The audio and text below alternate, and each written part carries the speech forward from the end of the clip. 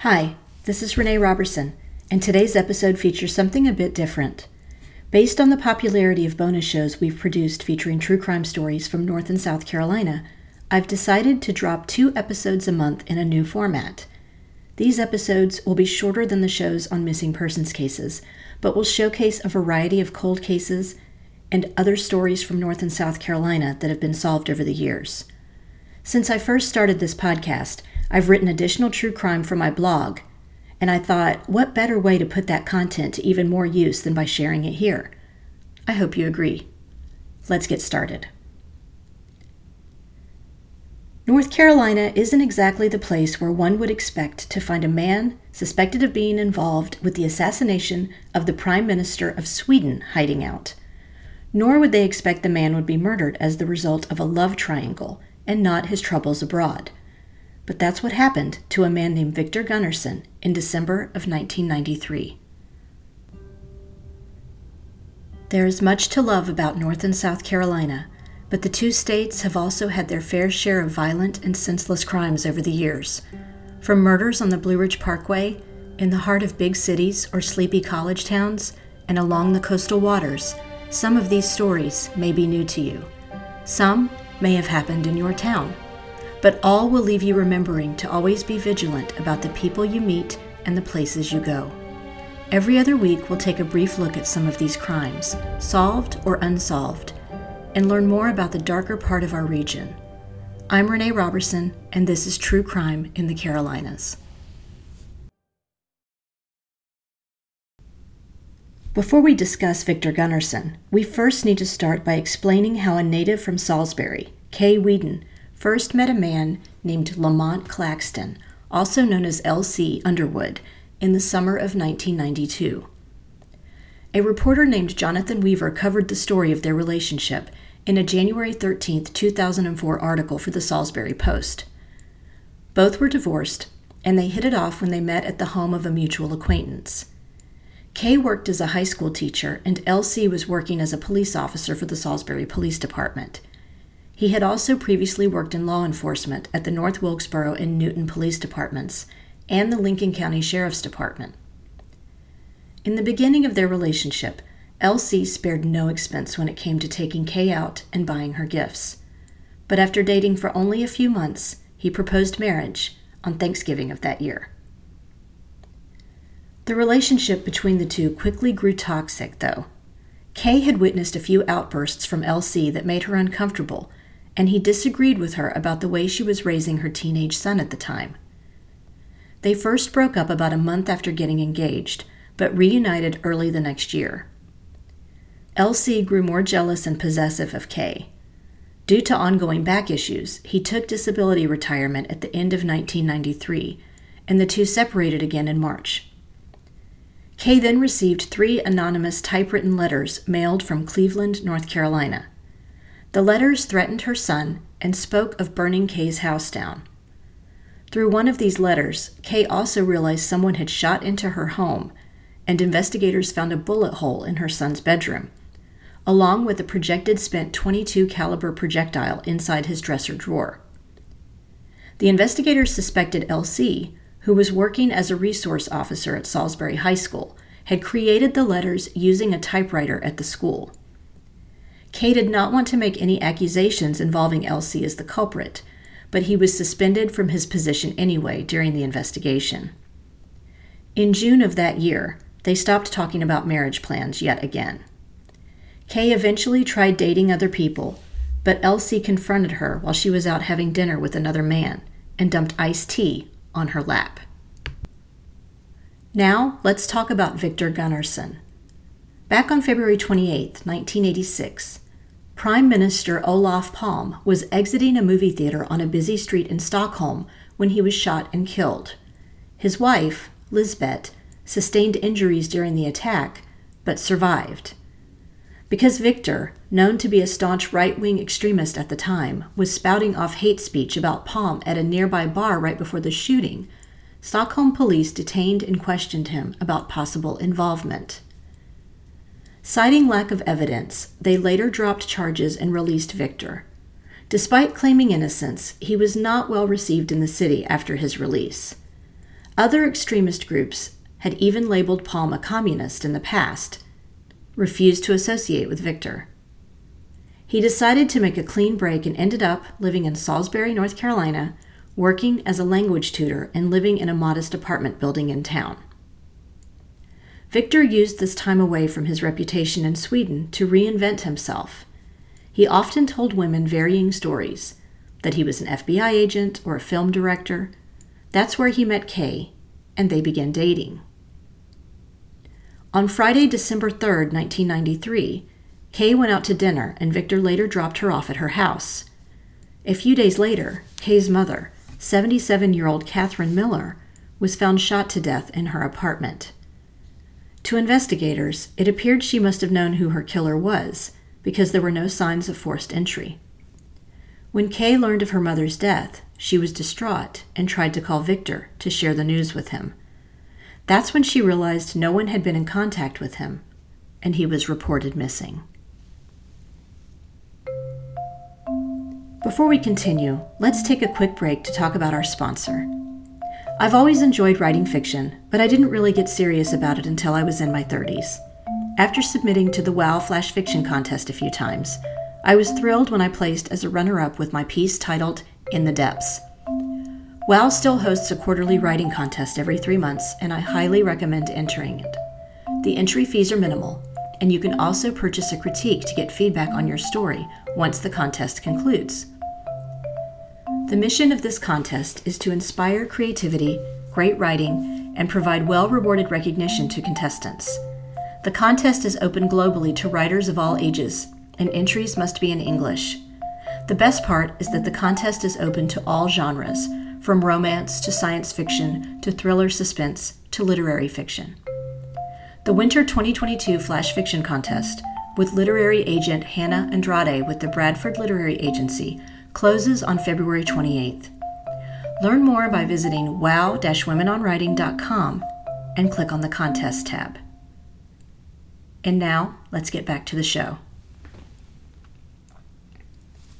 Mark Price covered this case for the Charlotte Observer in the summer of 1997. Here's what readers learned from his reporting. In January 1994, about a month after Victor Gunnarsson's disappearance, a land surveyor discovered the nude body of a man buried in the snow in an area called Deep Gap in Watauga County, North Carolina. He wore only a watch and a ring. He had died of 2 gunshot wounds to the head and neck. Investigators checked the state missing persons database and suspected the man was Victor. Fingerprints from Interpol confirmed his identity. The case was complicated because it involved 2 different jurisdictions, both Rowan and Watauga counties. When investigators learned of the crime Victor was suspected of in Sweden, they wondered if his murder was tied to that case. But over the next 4 years, investigators zeroed in on L.C. Underwood. He had phoned a police friend and asked for the registration information on Victor's license plate when it was parked at Kay's house, right after the two had started dating. L.C. also had a history of stalking women when they ended their relationships with him. They matched language found on a typewriter ribbon in L.C.'s house to that series of threatening letters Kay had received after she called things off with him. When investigators searched L.C.'s car, they found it immaculate, but there were 16 different hairs embedded in the fiber that matched Victor's. Investigators theorized Underwood abducted Gunnarsson at gunpoint after he left Kay's house, drove him to the 90-plus miles in Deep Gap, shot him in the woods, and stripped him of his clothing to destroy evidence. He then drove back to Salisbury and knocked on Catherine Miller's door, shooting her when she turned her back on him in the apartment. At his trial for Victor's murder, prosecutors said L.C. believed if he murdered the 2 most important people in Kay's life, she would return to him for comfort. His defense attorney tried to deflect blame on political enemies from Sweden who had discovered Victor in the United States, but the jury didn't buy it. He was convicted in 1997 of the murder and sentenced to life, along with 40 extra years for the charge of kidnapping. He was never tried for Catherine Miller's murder, but most believed he was responsible, and Kay was spared from sitting through another painful trial. Elsie died of natural causes in Central Prison in Raleigh on December 23, 2018. As to who murdered Swedish Prime Minister Olof Palme, a man named Christer Peterson was eventually convicted after Palme's wife identified him in a police lineup. The conviction was later overturned due to lack of evidence, and Peterson received $50,000 in compensation. That case is still open, and over the years, investigators have interviewed 10,000 people in regards to Palme's death, and 134 different individuals have falsely claimed to be responsible for the crime.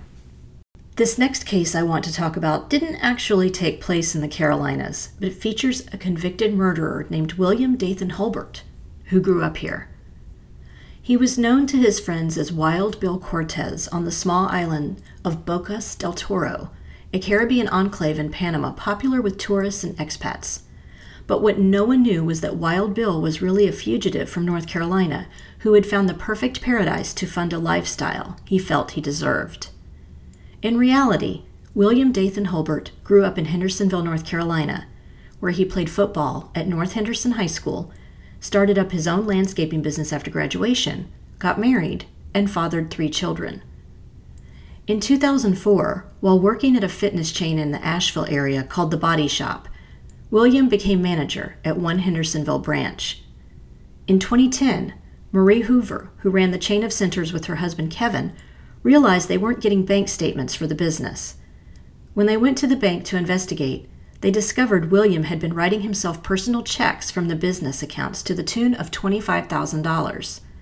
He explained to the Hoovers that he thought that money was part of his salary, to which they explained it wasn't. This was also when he met Laura Reese, and when his wife discovered they were having an affair, she filed for divorce. The Hoovers chose not to press charges against William at the time because they simply wanted to terminate the relationship and remove him from the business. William and Laura rented a home for a time in Cleveland County. They also opened a white supremacist bookstore in Forest City, where they sold stickers, bandanas, and swastikas. They later moved on to the coast, and in 2006, went on the run after they were accused of trying to sell a property in Oak Island that they did not own. According to this article in the New York Post, the couple ended up in Panama around November of 2007, where William realized the process for buying a home was much different than in the U.S. To sell your home, no lawyer was required on the spot. As long as you had the certificates and the corporate paperwork, you could sell direct because whoever physically had possession of that paperwork was legally the home's owner. William answered an ad from a man named Michael Brown, who was looking to sell the small hostel he owned. According to William, Michael was a fugitive hiding out from the U.S. law enforcement and evading drug trafficking charges, living under an assumed name. The New York Post reported he was a wanted fugitive from Florida who had more than $100,000 in cash in a Hong Kong bank while he lived a quiet life of seclusion in Panama. William spent 3 days visiting with the family before he murdered them, took over the deed to the house, found the passwords to the bank account, and requested a new ATM card for himself. Laura soon moved in with him. After murdering the Brown family, William claims he turned their home into the Jolly Roger Social Club, using alcohol and drugs to lure in other expats who could become potential victims. Other victims included Cheryl Hughes, a 53-year-old woman who had lived in Panama for 10 years when friends and family stopped hearing from her and reported her missing in March of 2010. Bo Acklar, a gallery owner from Santa Fe, New Mexico, was also reported missing in November of the same year. In all, authorities located 5 bodies on the property of the hostel. William and Laura were captured in July of 2012 as they tried to enter Nicaragua from Costa Rica. Laura claimed she had no idea William had murdered anyone, although she couldn't answer questions about how she thought they were earning income when William wasn't working. She also couldn't explain where the influx of cash was coming from. The motive? It appeared to be greed, pure and simple. William Dathan Hulbert murdered them for cash, real estate property, and other assets. He was sentenced to 47 years by a court in Panama for his crimes. Laura received 26 years. An author named Nick Foster has written a book about the crimes titled The Jolly Roger Social Club, a true story of a killer in paradise. In an interview with the Daily Mirror published in January 2019, Holbert claims that he's a rock star in the Panamanian prison, pays cash to get conjugal visits with his new wife, and a slew of other eyebrow-raising claims. He also brushes off his crimes, claiming he's not that interesting because he killed a bunch of people for their money. This brings us to the conclusion of True Crime in the Carolinas. If you enjoyed this episode, please do me a favor and give it a 5-star rating wherever you listen to your podcasts. We're also now on Instagram, Facebook, and YouTube, so please like our pages and get started on a discussion of the missing people profiled on the show. Do you know of a missing persons case in North or South Carolina that you think should be covered? Email me at missinginthecarolinas@gmail.com with any details you can share. And don't forget to check out our sponsor, WOW Women on Writing, and the great programs and writing contests they have to support writers at www.wow-womenonwriting.com. Cover art for this podcast was designed by Macintosh Multimedia. All episodes are researched and written by me, Renee Robertson, with sound editing provided by Mia and Daniel Robertson. Thank you so much for listening.